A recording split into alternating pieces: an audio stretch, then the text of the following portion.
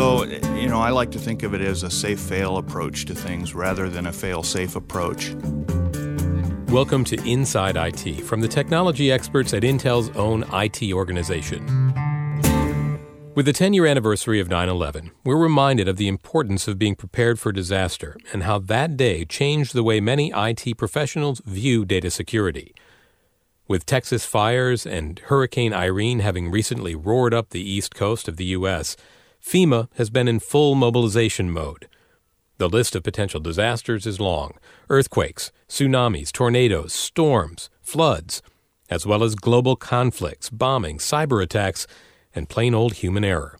The world is inherently risky, and damage to data or to the network can be just as bad as damage to brick and mortar. On this edition of Inside IT, a discussion about disaster preparedness in the data center with Intel IT's Brad Ellison. I am an IT at Intel, a subject matter expert in data centers. I've worked in IT in a number of different areas: architect, engineer, and general roustabout, I guess. You could say it's Ellison's job to consider the worst possible disaster scenarios for the data center. He started his current job at a pivotal time in the field. It was very shortly after 9/11, so a lot of concern at that point in time about business continuity, disaster recovery, and potential issues and threats to Intel's IT infrastructure. Changes in the threat landscape, as well as changes in technology, mean a different approach to disaster preparedness. Ellison says when he started, the focus was on building data centers for reliability and availability, and hardening existing data centers physically. While that's still important, today the focus is really about right sizing or right focus on business continuity. We don't treat everything in our data centers exactly the same because different data centers have different functions in the company. That means looking critically at the business, and for Intel, that business is making computer chips. So manufacturing is most critical, and it requires one approach to business continuity. With manufacturing computing, we have complete redundant data centers that support our factories, so there's always two of everything. Design is also critical, but it demands a different approach. With design, we tend to segregate the design data from the computational horsepower, if you will.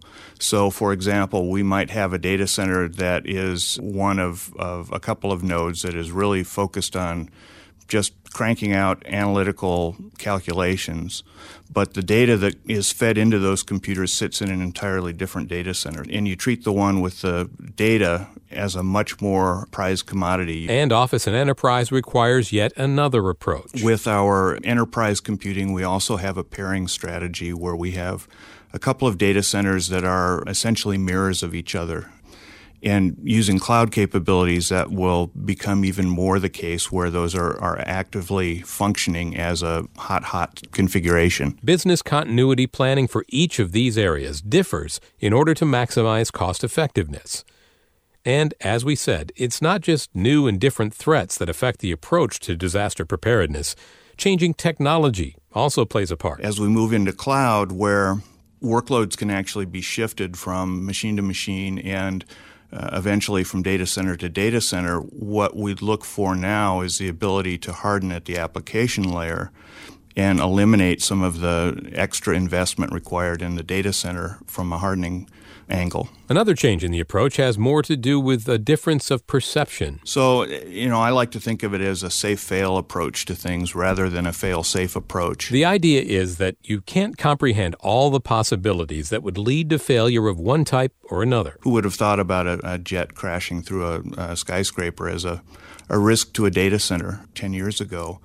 But the way that we comprehend it is by practicing, by doing a lot of work in those things that we can address, that we know are weaknesses, take care of those, and then work towards really more reactive sort of approach to managing unforeseen incidents. There are several stages to Intel IT's disaster recovery plan.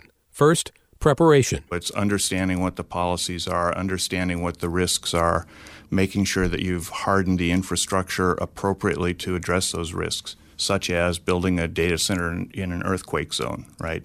You want to make sure that you overbuild that to the point where it would survive any practical sort of expected earthquake. Next is the response phase. So if it's an earthquake, are there water leaks? Are there gas leaks? Is the data center still physically there? That sort of thing. And getting a team in place to address each and every one of those issues. Then comes recovery and restoration. You can think of it as triage, right, in the recovery phase. After that triage has been done, what are the steps we need to go through to actually bring the capability back online?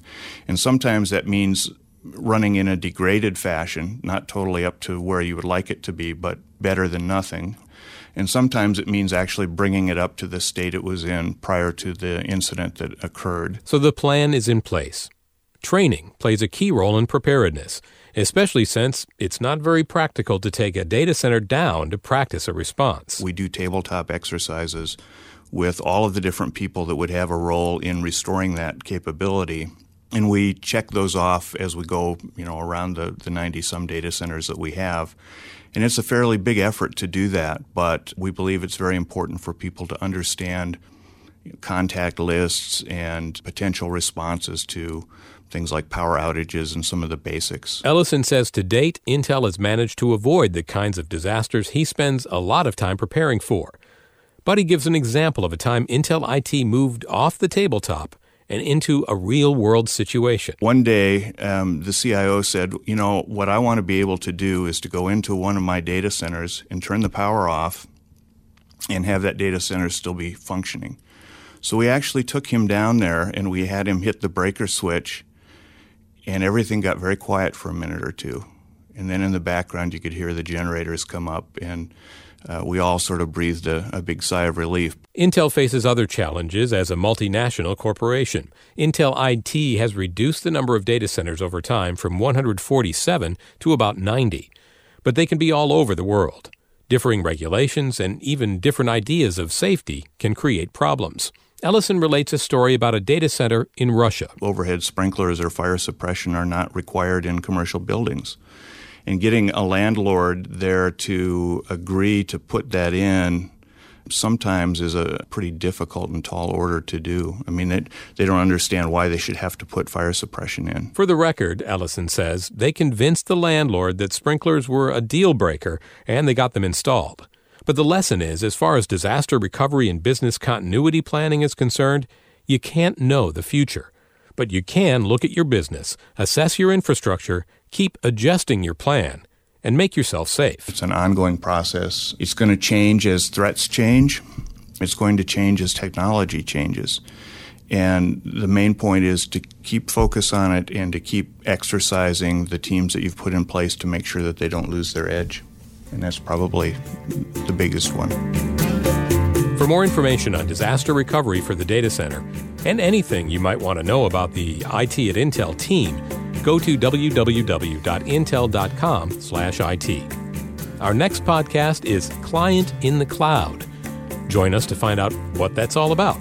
Thanks for listening. With Inside IT, I'm Paul Landcore.